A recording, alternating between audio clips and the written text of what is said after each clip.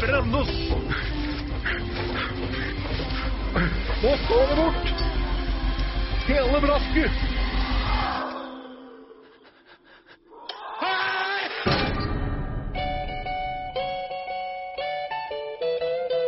Jingle bell, jingle bell, jingle bell. Look at this. Welcome to Norway. You're Americans? Yeah. Hi. Hello. I can't believe we inherited this place. Middle of nowhere.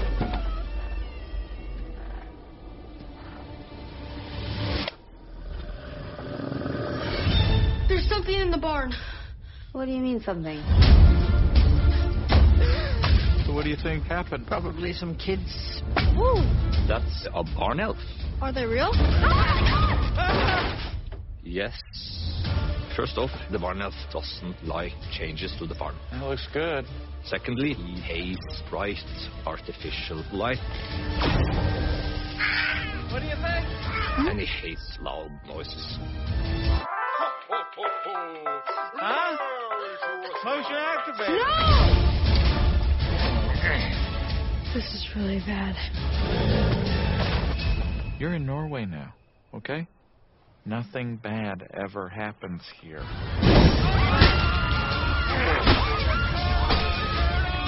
What's going on here? We are under attack. Where's your gun? I don't have a gun. What? This isn't Detroit, Bill.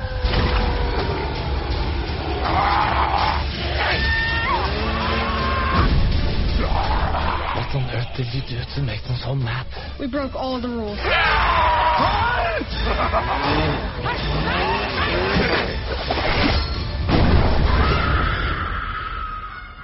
What are you going to do about it? I'm going to swipe this area for fingerprints, and then I'll call the forensics, and Hello, everybody, and welcome to the latest episode of Fresh Cuts. This is Mike, and joining me, as always, it's Mr. Venom. What's up, Venom? Greetings and salutations, Christmas carolers. You're all gonna have to forgive me because I am still, for the second time in 2023, I am fighting COVID. I am not 100%, but as this is the last opportunity to get this episode out, I decided to bite the bullet and just get this done. So please forgive me. I will not be my usual energetic self, except that during the parts where this movie pissed me off. Then a little bit of energy will probably show up then. But otherwise, how you doing, Mike? Well, I don't have COVID, so did you just recently have it? Or was I this had a cold, or you had? Oh, okay. Yeah. Damn. So is this like your third time having it, or was it February the first time you ever got it? Oh, no. This is now my fourth COVID. Oh my God. Stance, whatever you want to go with. Yeah, fourth time. Second time in a year, though. First time that's ever happened. But and every other time I ever got COVID, I was always able to figure out, like, either I had gone to like a convention recently, or I went to like a company get together. This time I did nothing. Like, I must have just caught it from somebody at a store maybe while I was Christmas shopping. I don't know, because I've barely played poker this month. I've barely done anything this month because of the employment situation. So I don't know where the hell I got it this time. It definitely didn't come from my wife because she does not have it, knock on wood. So, yeah, this one's a little bit of a mystery. But, you know, I'm getting over it. So what are you going to do? All right. Yeah, it sucks. But hopefully you'll be on the mend soon. I know from other people who've got it more than once, they say, like, each time you get it can be a totally different experience, too. So, yeah, definitely. All right. Also with us, it's Don and Ellie. What's up, Don? Frankly, not having had COVID once in my entire the existence of its presence here. So I don't know whether you're licking doorknobs or what, but stop doing that, man. But yeah, other than that, doing good, man. All right. Well, as Venom mentioned, this is the last Fresh Cuts episode of the year. Before we actually, it'll be a little bit less than a 2-week break, I think now. But our next episode after this will be the top 10, so we'll see what we thought about this movie and get right into it. There's something in the barn. It was suggested by Don Anelli. He had seen it previously, and as we were searching for something, he just kind of made it easy for us to go to it. And I will take the synopsis off IMDb. An American family fulfills their dream of moving back after inheriting a remote cabin in the mountains of Norway. All right, so I guess it's just been fulfills their dream of moving back to Norway, I guess. Okay, that leaves it pretty random and innocuous. Like, yeah, a family's moving to Norway, okay, but it is labeled as a comedy fantasy horror. So we will start with our general thoughts. Venom, what did you think of There's Something in the Barn? All right, I have a very, very simple review for this movie, and I will expand upon it, of course. But my very simple review is every single scene in this movie that had an antagonist in it, I fucking loved. They did it so well. I love these antagonists. Like I said, every single scene with one of them in it is fun as hell. And I'm going to try to keep it as ambiguous as possible since the synopsis doesn't tell you exactly what's in the barn. I won't either until we get to the spoiler section. But like I said, every scene with an antagonist in it, I loved. Every scene without an antagonist in it, I fucking hated. I cannot tell you how much I fucking hated this family with every fiber of my being.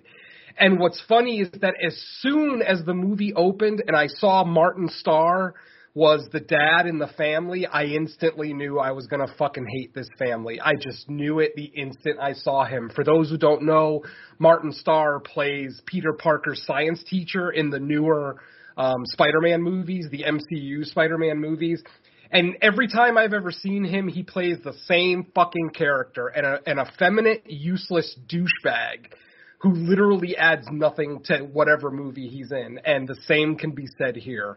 I am so fucking sick of this trope of this family with, a dad and his new wife and his angsty older daughter and his curious younger son. I mean, for fuck's sake, how many times do I have to deal with this trope? And then all the quote-unquote comedy for the first half of this movie all revolved around the angstiness of this family and just their disconnect and everything, and I just don't find it funny. I literally hated the first half of this movie. But once the shit hits the fan, and it's literally at exactly the halfway point. This movie is an hour and 40 minutes long, which is 100 minutes. Exactly at the 50-minute mark is where the movie gets good. The movie takes a turn, and like I said, I'll leave it a little ambiguous. But from that point on, the movie is an absolute riot. The comedy brought on by the antagonist is where the true comedy of this movie is. It's not in this family. It's not in the locals, the Norwegian locals. It is in the antagonist. So when you're dealing with the first half of this movie and you're pretty much just dealing with this stranger in a strange land kind of situation, it's frustrating. It's a slog. I literally would not have finished this movie if it wasn't for the review. But I will say that I was very happy that I stuck with it. And once we get to, like I said, that catalyst event halfway through the movie, it's a fucking roller coaster ride from there. I do wish this movie had a little bit more gore. A movie like this, especially if it's being deemed a horror comedy, should really, really go over the top with their gore. We do get one really great kill in this movie, which, obviously we'll save for the spoiler section. But overall, I will say this is a fairly well-made movie. I'm going to say the one thing that I wish they would have done is they would have just killed the comedy. If they would have taken this movie at a serious tone, we could have had something like Digging Up the Morrow or The Hollow or something like that, those great creature feature type films.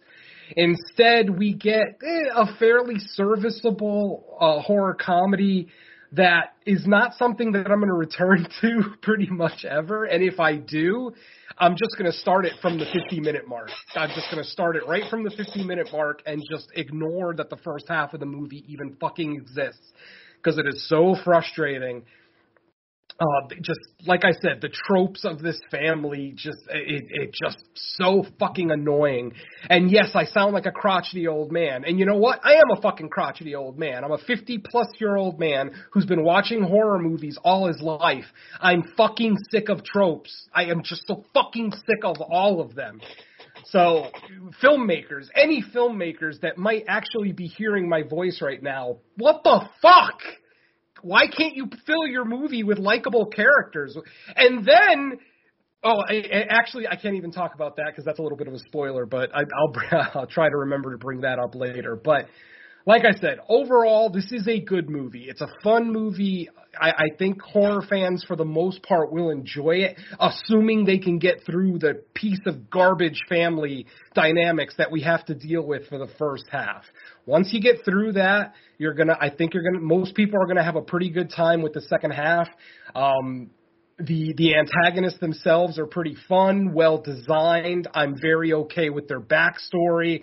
I mean, this movie is basically Gremlins, ultimately.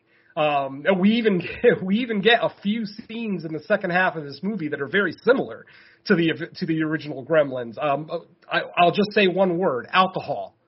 That's all I have to say.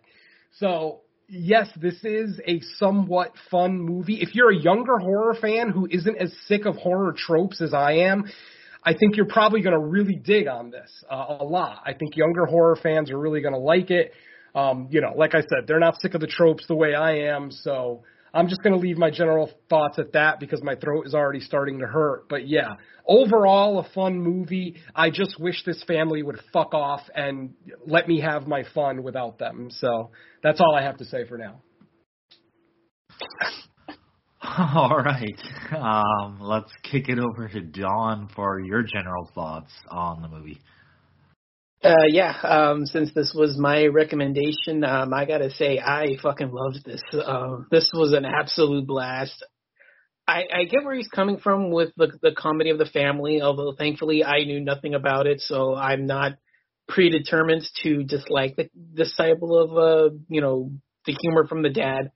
I liked it. I thought he was funny. I thought he was enjoyable. I also do understand a lot of the effeminate tropes about him being useless and, incompetent and, the wife who's out of his league, the daughter that's mad at him, the son that wants to, do right by him, but is also starting to realize maybe he's not telling everything that, there's other ways about working about the world that he's wrong about, and how that plays into this, which, again, is a major part of the film. So I'm not as predetermined against it as Venom is, although I do understand where he's coming from.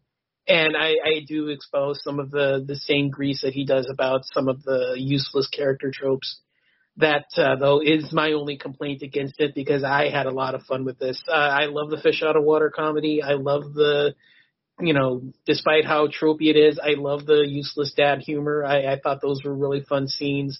The backstory with I guess I'll use the same term as Venom did and call them antagonists.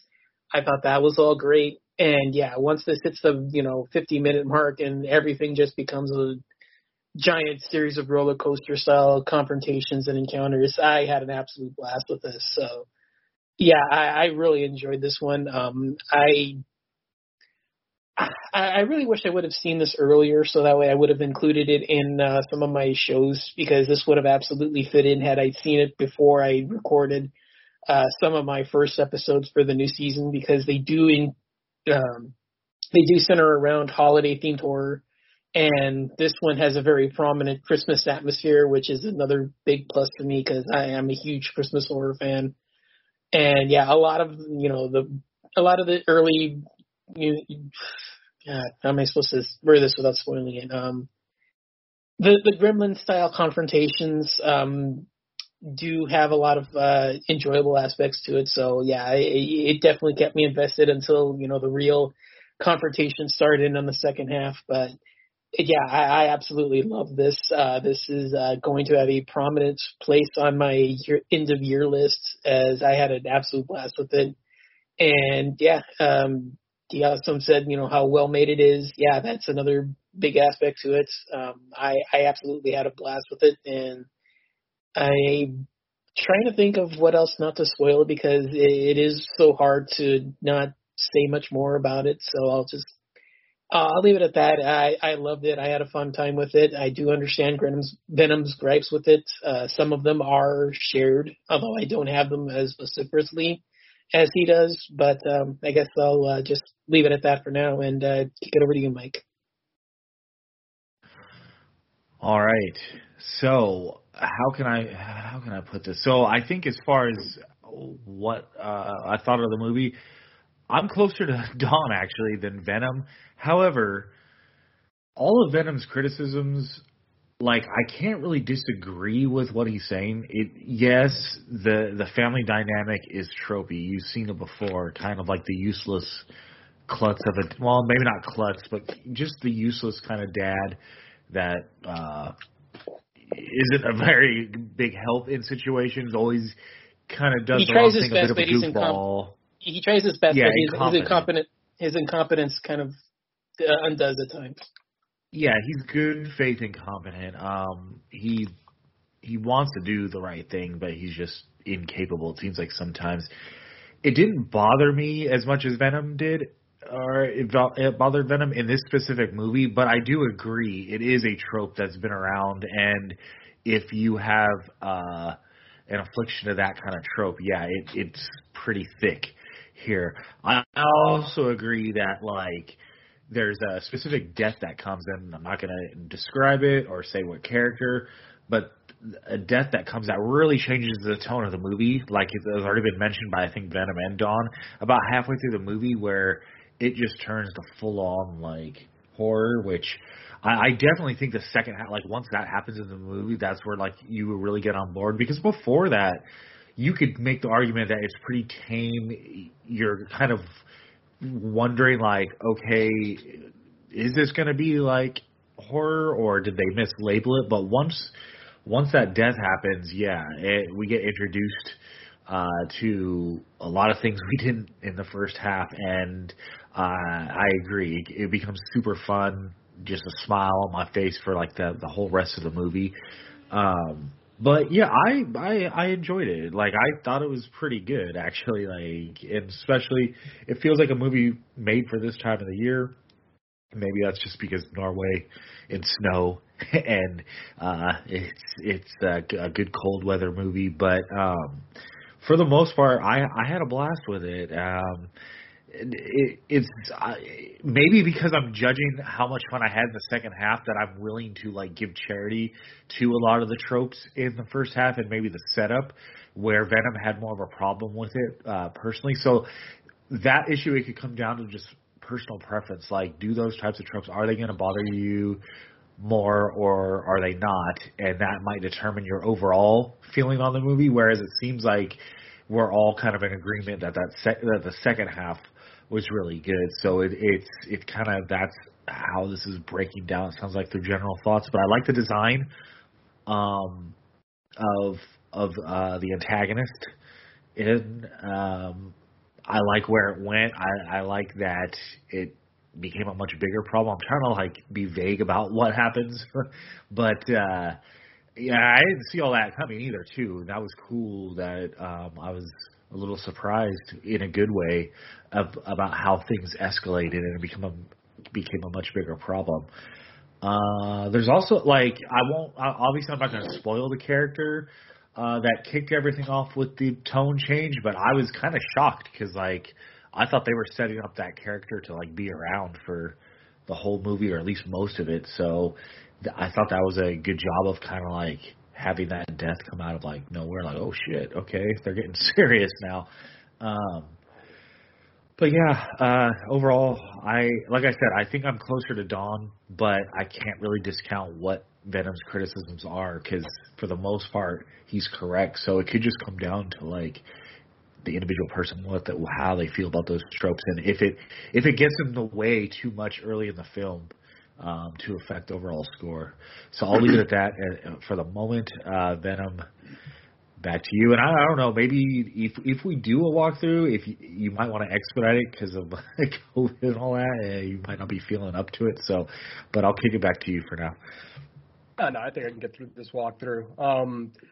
I do want it to be known that by the time the movie was over, I was happy I watched it. I don't want people to think that I hated this movie or that I hated the entire experience. I hated this family. You remove this family from the equation. Granted, there's not much of a movie if you remove the family from the equation, but if you were to somehow remove them, like make it all locals, like, you know, like why do we have to interject an American family? To see these are the kind of things I'm talking about.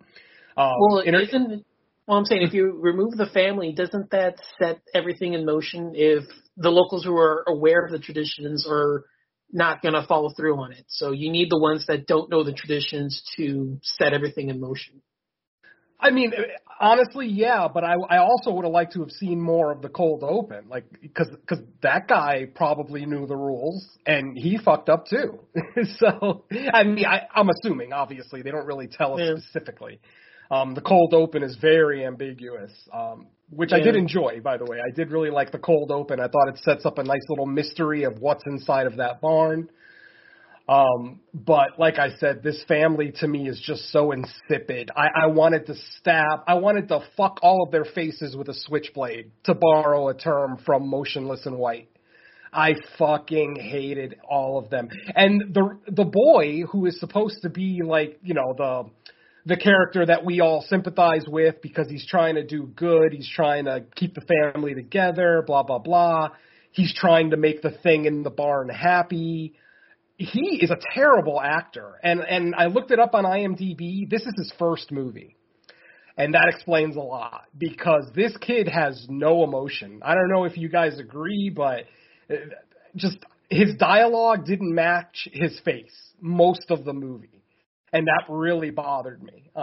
It's not really going to be that big a detriment because I don't generally expect great acting from kids. When we get it, it's a nice surprise.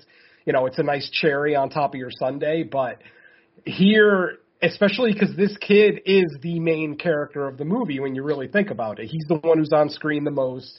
He's the one who kind of accepts the truth before everyone else, blah, blah, blah.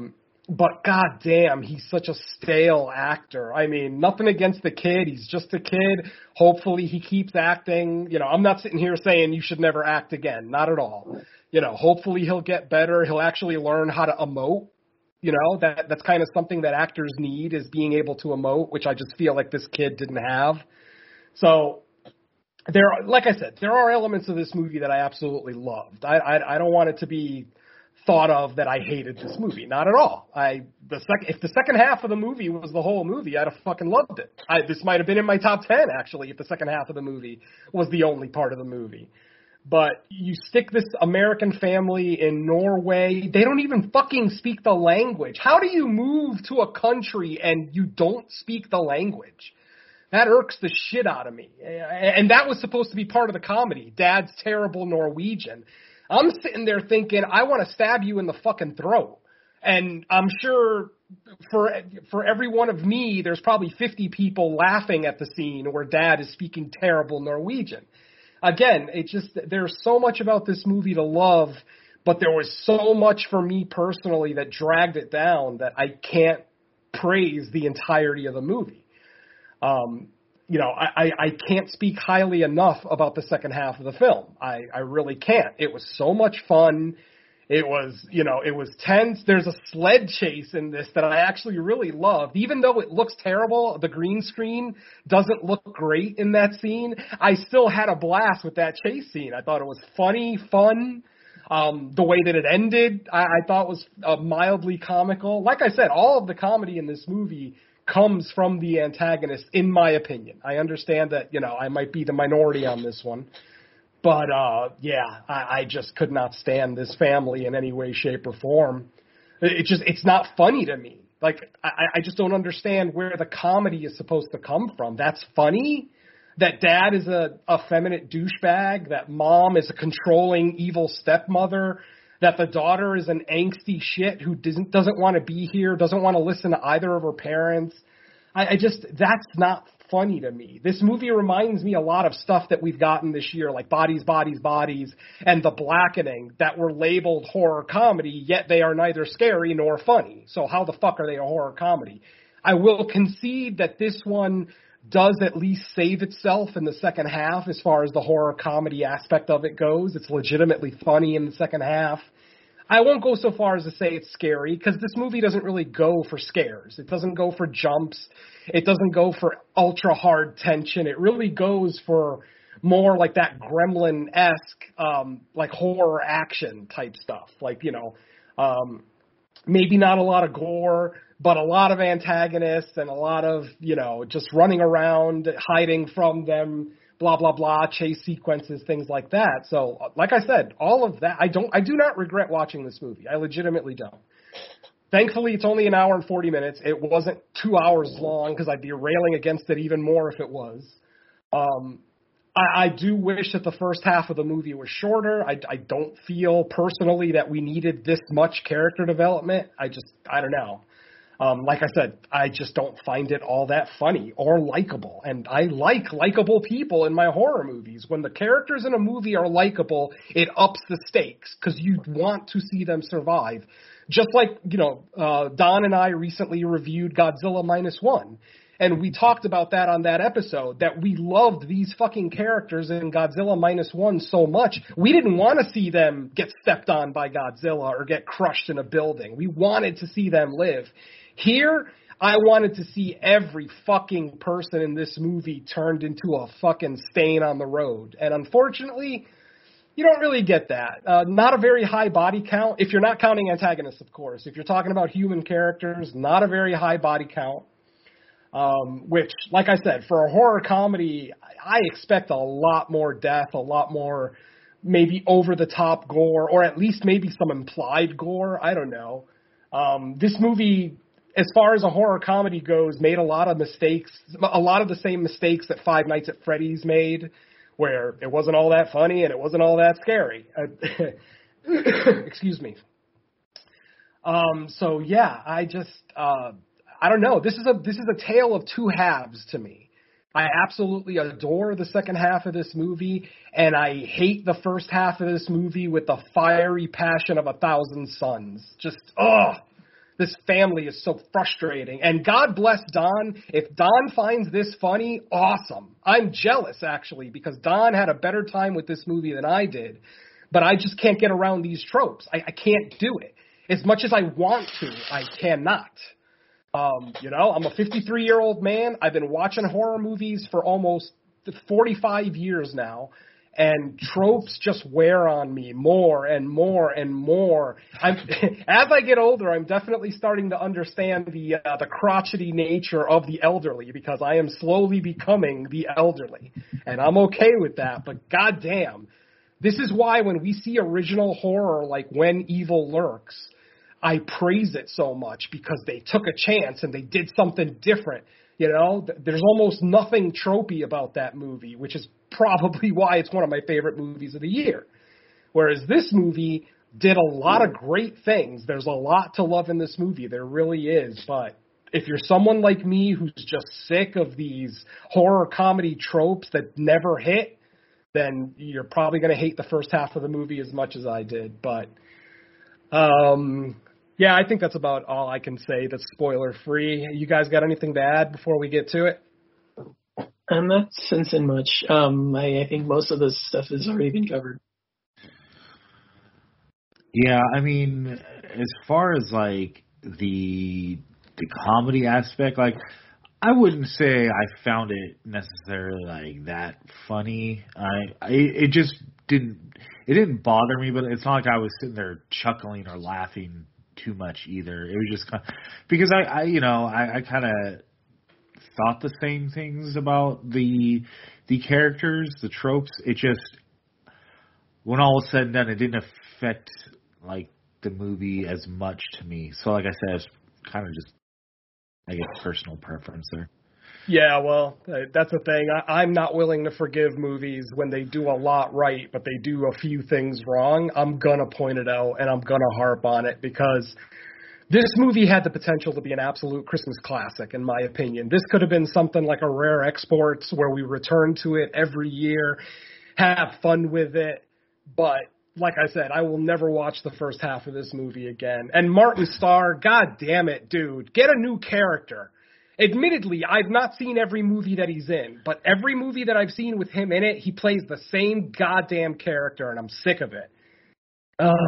Okay, folks, let's get into it. I mean, this is going to be a really simple story. I'm sure my partners here will fill in the blanks where necessary, but our movie opens up in Norway. We see an old man, and he looks like he's pouring gasoline in a barn, so it looks like he's trying to burn the barn down. We see the POV shot of something staring at him in the barn, something very short. You can see the low-angle POV shot, so we know it's something that's much shorter than him. We see him try to light the barn on fire. Unfortunately, he's unable to, and what ends up happening is the thing in the barn lights a tire on fire, throws it at the guy, hitting the old man, which simultaneously sets him on fire and pushes him out a second-floor window of the barn. He falls out of the barn. He's engulfed in flame. He falls over, and we go to our opening credits. Now, after the opening credits, we are introduced to the family, and like I said, in the very, very first scene, already these guys are just being ugly fucking Americans. They're driving to they're driving somewhere. We don't know if they're on vacation or if they decided to move there yet, but they see a moose crossing sign. Apparently, this dad is so fascinated with moose that he literally makes the family stop and take a picture in front of the sign. While they take the picture, a baby moose walks behind them in the shot, and this dad, the fucking idiot that he is, who doesn't understand the nature of wild animals, decides to walk up to the baby moose to try to pet it. Instantly, the dad moose is seen on the dad or mom. They don't really say specifically. I didn't look for a penis. But the adult parent of the moose is right there and attacks the family. They're able to get back into their car. The moose kind of, dings their car up a little bit until a police officer shows up, scaring the two moose away. And then she comes up to the car and, the dad lets them know, I didn't know that the moose were so aggressive. And she said, well, yeah, if you go anywhere near their child, or if you try to do harm to their child, he's going to attack you. And, of course, the mom is like, we didn't try to hurt the child. How the fuck is the moose supposed to know that, you dipshit? It's like, again, ugly Americans in a foreign country. Ha ha, funny. If you found it funny, I'm glad, but I did not. So, finally, we see the family pull up to a house out in the outskirts, like way out in the woods in Norway, and this is when we find out that the family actually has decided to move to Norway. Dad, the original, the mom of the two kids passed away. We never really get any backstory on that, what happened. I guess it doesn't really have any, bearing to the story. And we find out that they want to open a bed and breakfast. And they say that they're gonna turn the barn into like a bed and breakfast, and then we see the shot of the barn, and that's when we recognize that that's the barn from the beginning of the movie. So obviously we're already aware that there's something in there. So on their first day in Norway, they decide to go into town and just kind of meet people and see what the town is like and blah blah blah. I'm not even sure what town they're in. They say Norway the entire fucking movie, like there's no cities in Norway. So apparently they're just in Norway, no particular city.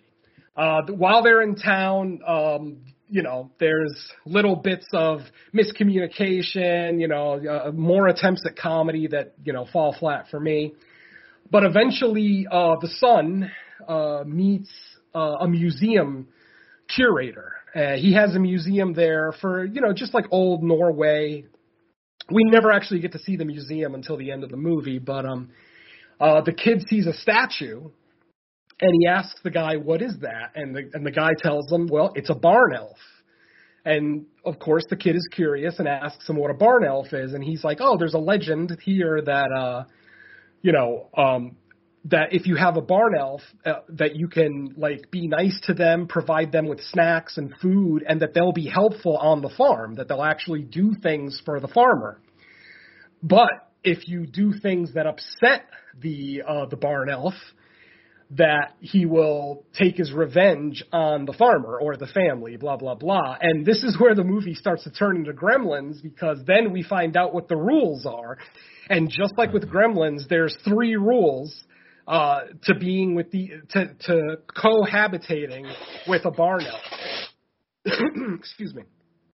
The first rule is they don't like bright lights. Sound familiar? The second rule is they don't like loud noises. That's a new one. And then the third rule is they don't like change. And remember, this family moved here to turn this barn into a bed and breakfast. So I'm sure you can all see where this is going. So eventually one night the kid goes out into the barn and discovers that there actually is a barn elf in there. And he's an adorable little guy. He looks like a little miniature Santa Claus. He's an awesome little dude. The kid gives him a chocolate chip cookie, instantly makes friends with him. He accidentally scares him when, remember I said loud noises tend to scare them.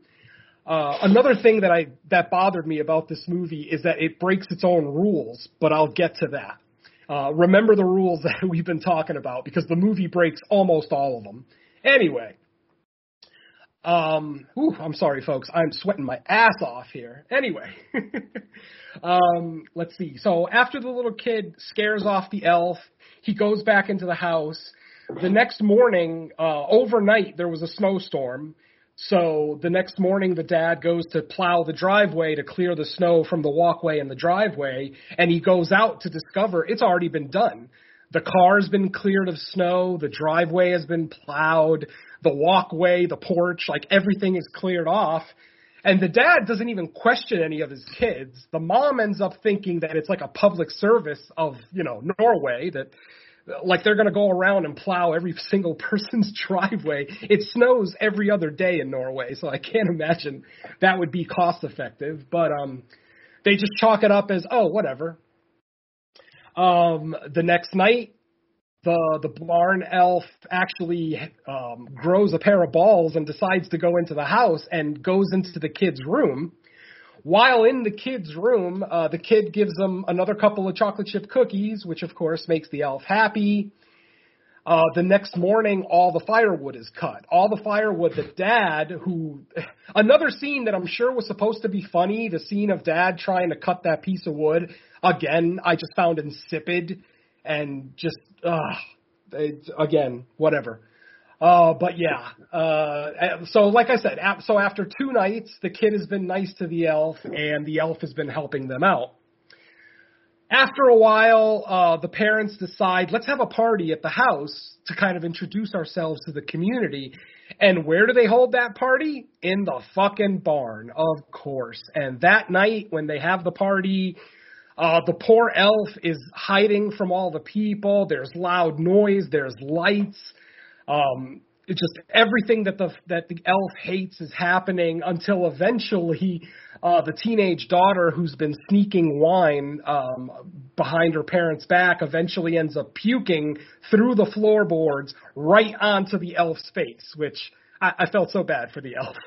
But yeah, I'm sure that's probably where the elf started to develop its antagonism.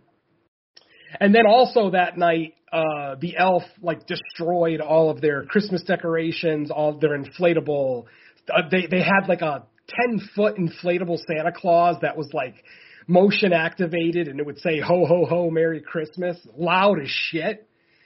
So yeah, so like I said, all this is going on. Eventually, the boy tells them, "Yeah, we have a barn elf, and you guys are pissing him off. You guys are getting him angry, and that's why all this is happening." Obviously, again with the trope of the parents not believing anything the kids say. In this instance, though, it's not that much of a stretch, because if your kid tells you that you have a barn elf, not the easiest thing to believe, I understand. So I'll forgive that, I guess. Anyway, I'm skipping ahead.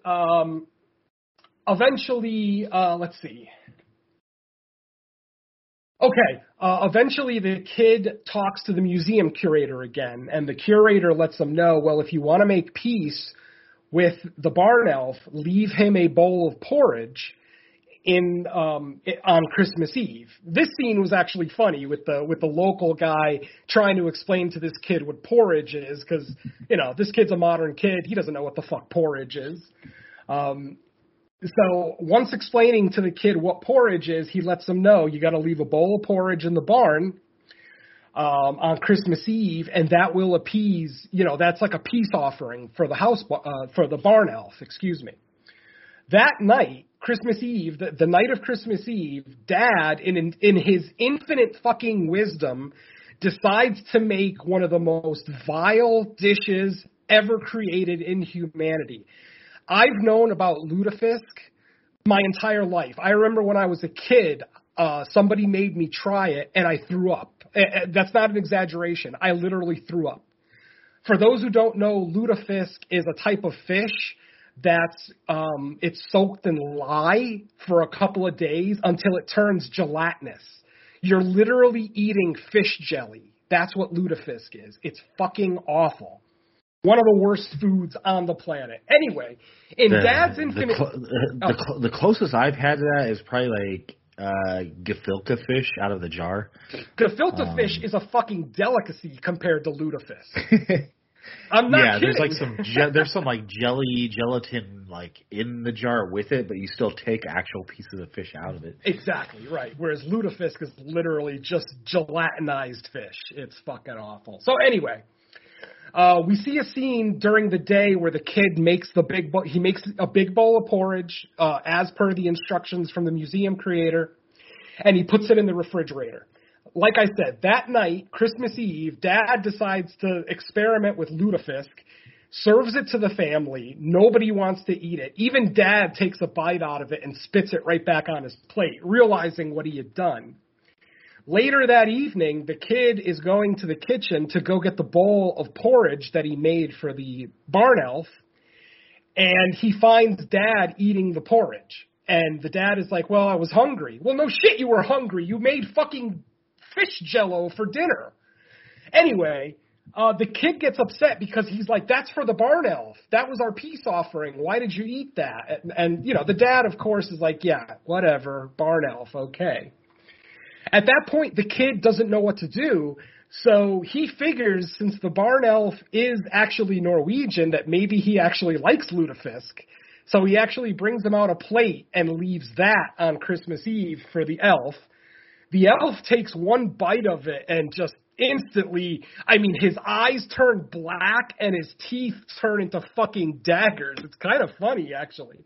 It's almost like a werewolf transformation where, you know, the barn elf was this adorable little guy, and then as soon as he eats the lutefisk, he just turns into a fucking demon. Basically goes and starts to attack the family. And I'm talking, this guy has no regard for self. He's just like, fuck it, I'm going to kill this family. Before he actually goes into the house to kill the family, though, we do get our first real kill of the movie where one of the locals that the family became friends with, the dad made an agreement with them to be Santa Claus, to pretend to be Santa Claus on Christmas Eve. So he shows up Christmas Eve after the elf has eaten the lutefisk, and of course he has the unfortunate luck of running into the elf after he's pissed off. When he first sees the elf, he thinks that it's Lucas, the son, so he follows him around the barn. Once he realizes that it's not Lucas, we see the elf with a sledgehammer hitting the side of the barn, and we're wondering, what the hell is he doing? Suddenly you hear a crack from above. The guy, still in a Santa Claus outfit, looks up, and of course a giant icicle comes right down. We don't actually see the impact, unfortunately, but later in the film we do see his body hanging up in the barn, or outside of the barn, by Christmas lights, and you could see that the icicle went into his mouth and right through his head. So that was not bad for the first kill of the movie. After this, the elf decides to go into the house. You know, There's a bunch more attempts at comedy with the dad sneaking around the house trying to investigate the strange noises that he's hearing in the kitchen. Finally, they get into the car. Once the dad finds dead Santa Claus at the barn, he realizes that, oh shit, Lucas might be telling the truth. So let's get the hell out of here. But by this point, it's too late because the elf is already on his rampage. They eventually get out to the car. The car won't start. The elf jumps on the car, starts smashing the windshield with the sledgehammer until eventually the mom turns on the wiper fluid on the car, which somehow hits the elf in the face. That's kind of odd because that's not where the washer fluid is supposed to go. But again, whatever. The elf falls down in front of the car. The dad turns the lights on, and instantly the elf is kind of knocked out. Like the lights hit him right in the face, and he just falls over. Not dead, obviously, but just he's knocked out. They end up getting out of the car to go see if he's, dead or incapacitated or whatever. And this, my friends, is where the movie gets kicked into gear, because just as the elf comes to, he sees the mom and dad standing above him, and he lets out this banshee-like guttural screech that you can hear throughout the entire valley. They actually show the camera pan out, and the entire valley can hear the fucking scream. Suddenly, you start hearing commotion in the barn, and suddenly the barn doors open, and like a dozen more fucking barn elves come out and start attacking the family. Like I said, this is where the movie just gets awesome. From this point on, I'm on board. I'm loving every second of it, especially because I'm hoping that the family fucking gets killed, because I fucking hate every one of them.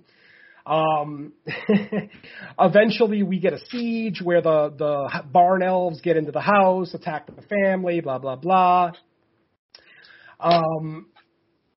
Let's see what else.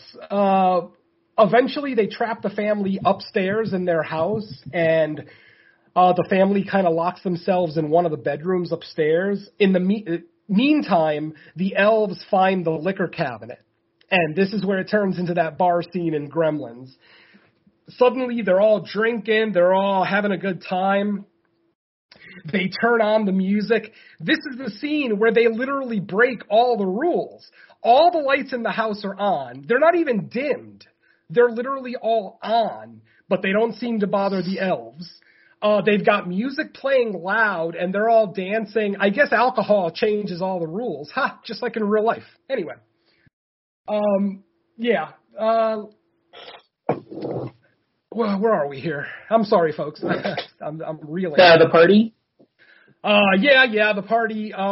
Basically, after the party, eventually, all of the elves get really, really drunk, and they end up all passing out, and they fall asleep out in. They're still in the house. They're in the living room of the house.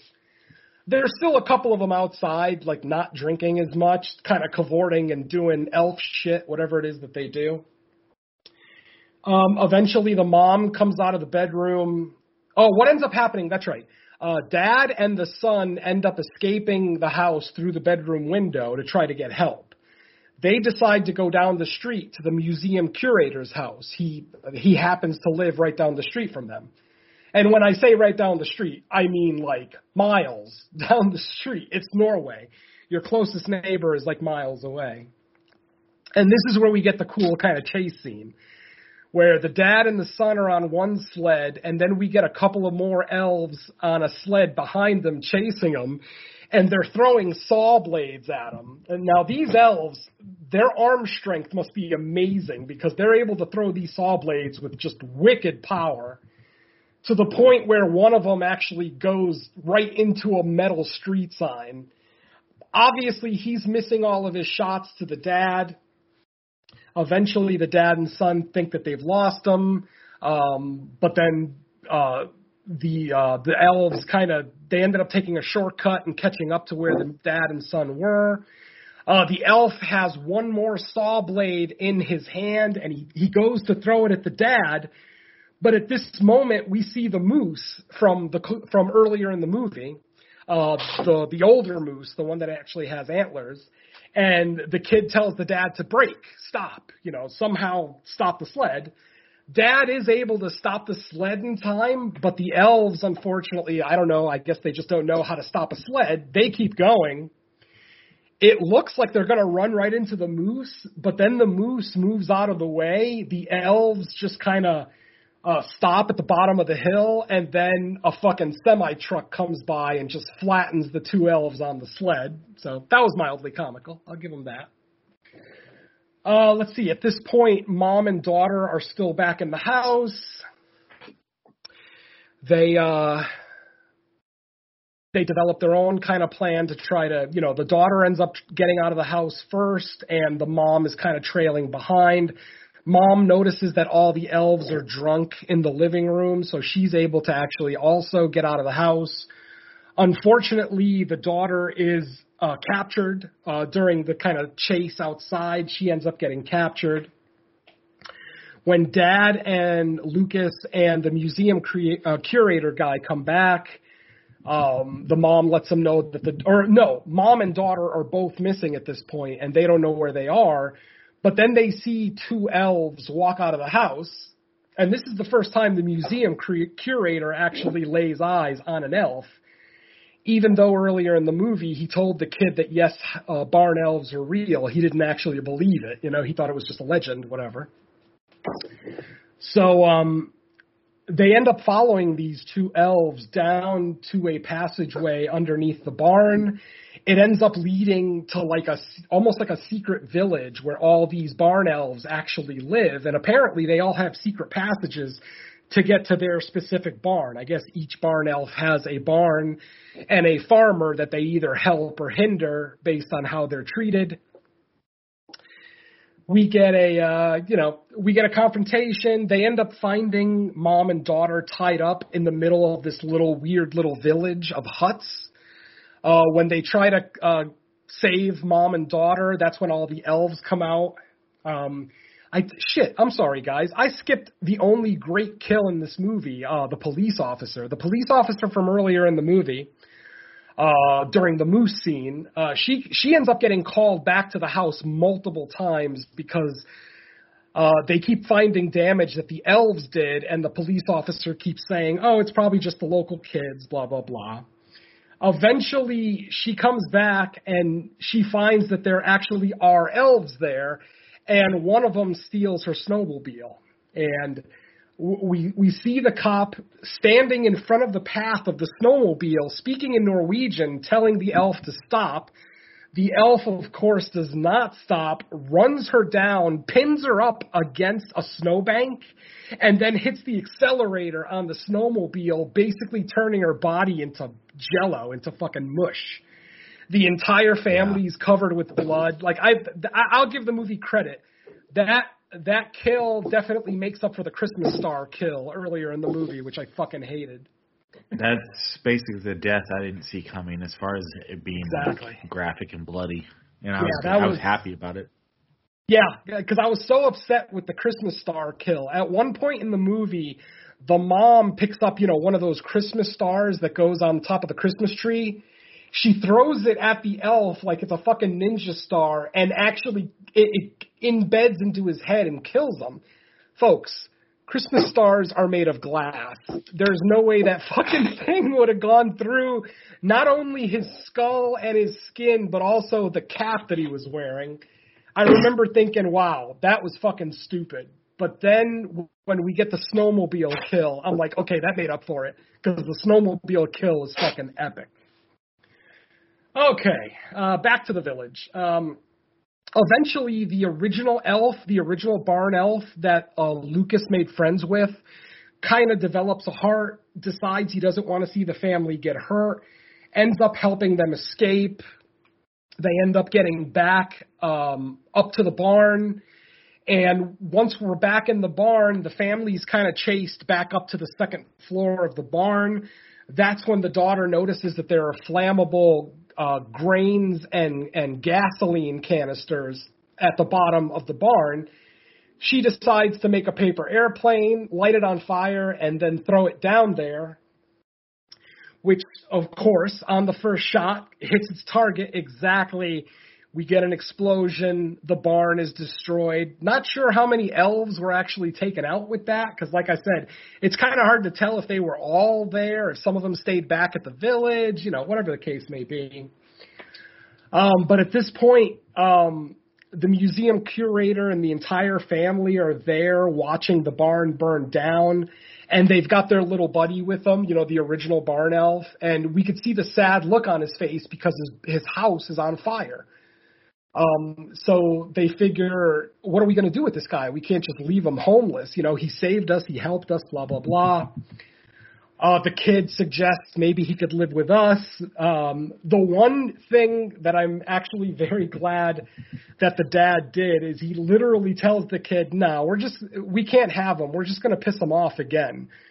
I'll give the dad credit for a little bit of a self-awareness there. He understands that Americans fuck up everything they touch. So, good on him for that. The museum curator then says, oh, well, why doesn't he come live at the museum? That's when we finally see the museum. And the museum looks a lot like the village, the underground village of the elves. So basically he tells the elf that he can stay there. The family decides to stay in Norway. And finally, the movie ends with them staring up at the sky, looking at the northern lights, the aurora borealis. There was a big gag about it in the beginning of the movie where the dad wanted to watch it, but it was cloudy, so they couldn't see anything. And folks, that's the end of our movie. I didn't give it nearly as much justice as it does deserve. Like I said, there's a lot about this movie that I did not like, but there really is a lot to like about this movie, specifically the second half. But like I said, if you can deal with the first half, if you can deal with the tropes and the stupid family, then you'll probably love this movie and return to it every Christmas. I would not have a problem with anybody who did that. But like I said, the first half is just a little intolerable for me. But overall, I did enjoy the movie. If we rated our movies here, I would give it a fairly good rating. But like I said, all the stuff in the first half that bothered me, to me, is just unforgivable. It's a detriment to the film at times. And, all I can say is I hope you guys enjoy the movie more than I did. At least the first half, anyway. And that's it for me, folks. I'm going to go die now. Well, I'm covered in sweat here. You have no idea. Not. I'm head to toe. I'm dripping. That would be a hell of a way to start out Fresh Cuts 2024 with having to make an announcement about Venom, so please don't do that. Well, let me tell you, folks, I can't wait for this fucking year to end. For as great as this year started, it's been really rough for me. I've had some family tragedies. I'm not looking for sympathy, obviously, but I just really want this fucking year to end. So I'm probably just going to go to bed until January 2nd and start working on my top 10 list. All right. Well, that's going to do it for There's Something in the Barn. But before we get out of here, let's find out if there's any end-of-the-year stuff besides Fresh Cuts for people to check out from us. So, Venom, do you have anything? Why don't you go ahead, Mike, and Don will talk about our stuff, and you talk about the other thing, because I really am about to pass out here. We had a No More Room in Hell Christmas commentary special with Don and Ellie as the guest. So the four of us, me, Venom, Don, and Derek, we had a conversation about Christmas Bloody Christmas, but as commentaries usually go, other things get brought up through the course of the movie, so check that out. That is now actually already up and ready and available. We kind of put that together because time was running out on getting like a regularly scheduled episode of No More Room in Hell out, and we figured, hey, commentary's a little easier to put together on the fly, so that's what we did there. And I think that's it for things I'm involved in. So I'll actually kick it over to Dawn. What do you got for you and Venom, I guess? The main thing for us is the aforementioned Creature Comforts, where we looked at Godzilla -1, which there's no reason for you not to listen to us gush over one of the greatest movies ever made. So go ahead and do that. For me personally, the main thing I have is the upcoming season 3 of Horror Countdown. So far, I've actually got January and February recorded. So I'm looking forward to taking a break until the new year to let some of that rest and catch up. But I've got some fun stuff planned. I've got some good conversations ready to go for you guys. And I am in the works for several cross-promotion stuff with some of my guests who came on. A lot of that has just been halted because of the holidays. So we're just waiting for the new year to start so we can get the times figured out when we can get together.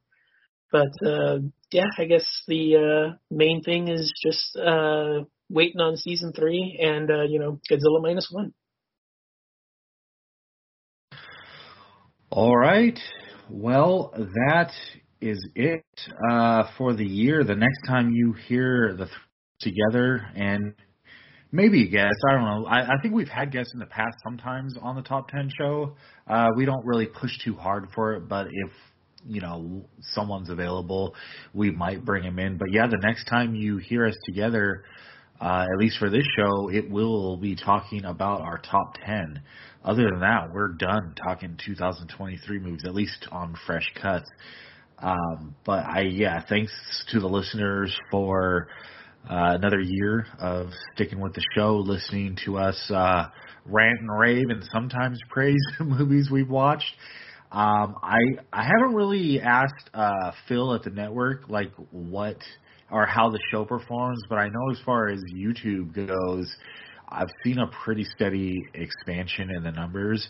And I know it doesn't necessarily mean like everyone that's listening always listens to the whole show, but a lot of people are at least like clicking on it, and it must mean that it's starting to perform better as far as when people just search for a review of like new horror movies, that it may be coming up as like a higher ranked choice than when I first started uploading it. But when the whole YouTube thing started, it was just kind of like a second place, but it's taken off pretty decent. I think there's like a couple hundred subscribers now. So I know to like compare to some shows that's nothing, but for how much we promote it, which is really not at all, it's kind of finding a life of its own. So that's cool. But thanks to the listeners. Another year in the books, and I'm looking forward to the top 10 show. It's going to be interesting because I haven't made any bones about like my reaction to the year as a whole, but I will. Like, once again, it seems like there were some movies that came in like the last few months that have me feeling better. At least as far as like the top, or the however you would put it, my 1 through 5, I'll say, I feel like at least those 5 I will be very happy with, and there might actually be a top 10 list, and I just need to go back over the list because I do have a side list of movies I've watched with some comments that we just didn't cover on Fresh Cuts. So between all that, I should have a good solid top 10 with some honorable mentions. But anything else, guys, before we say bye to the listeners? I'm good. Have a safe holidays, Happy New Year, and see you in 2024. Same thing, folks. Have a great holiday season, and if you pray to any god, pray for Mr. Venom. Please pray for Mr. Venom. Stop licking doorknobs. Maybe I should start licking doorknobs. I mean, maybe it'll have the opposite effect for you. All right. Well, thanks everyone. We're out of here. Thanks for listening. Let's say bye to the listeners. Have a happy holidays, and ho, ho, ho, see you later. Happy Festivus for the rest of us. That too. If you got gnomes living under the barn, be kind, be gentle. Unless they like it rough. No lutefisk. Peace.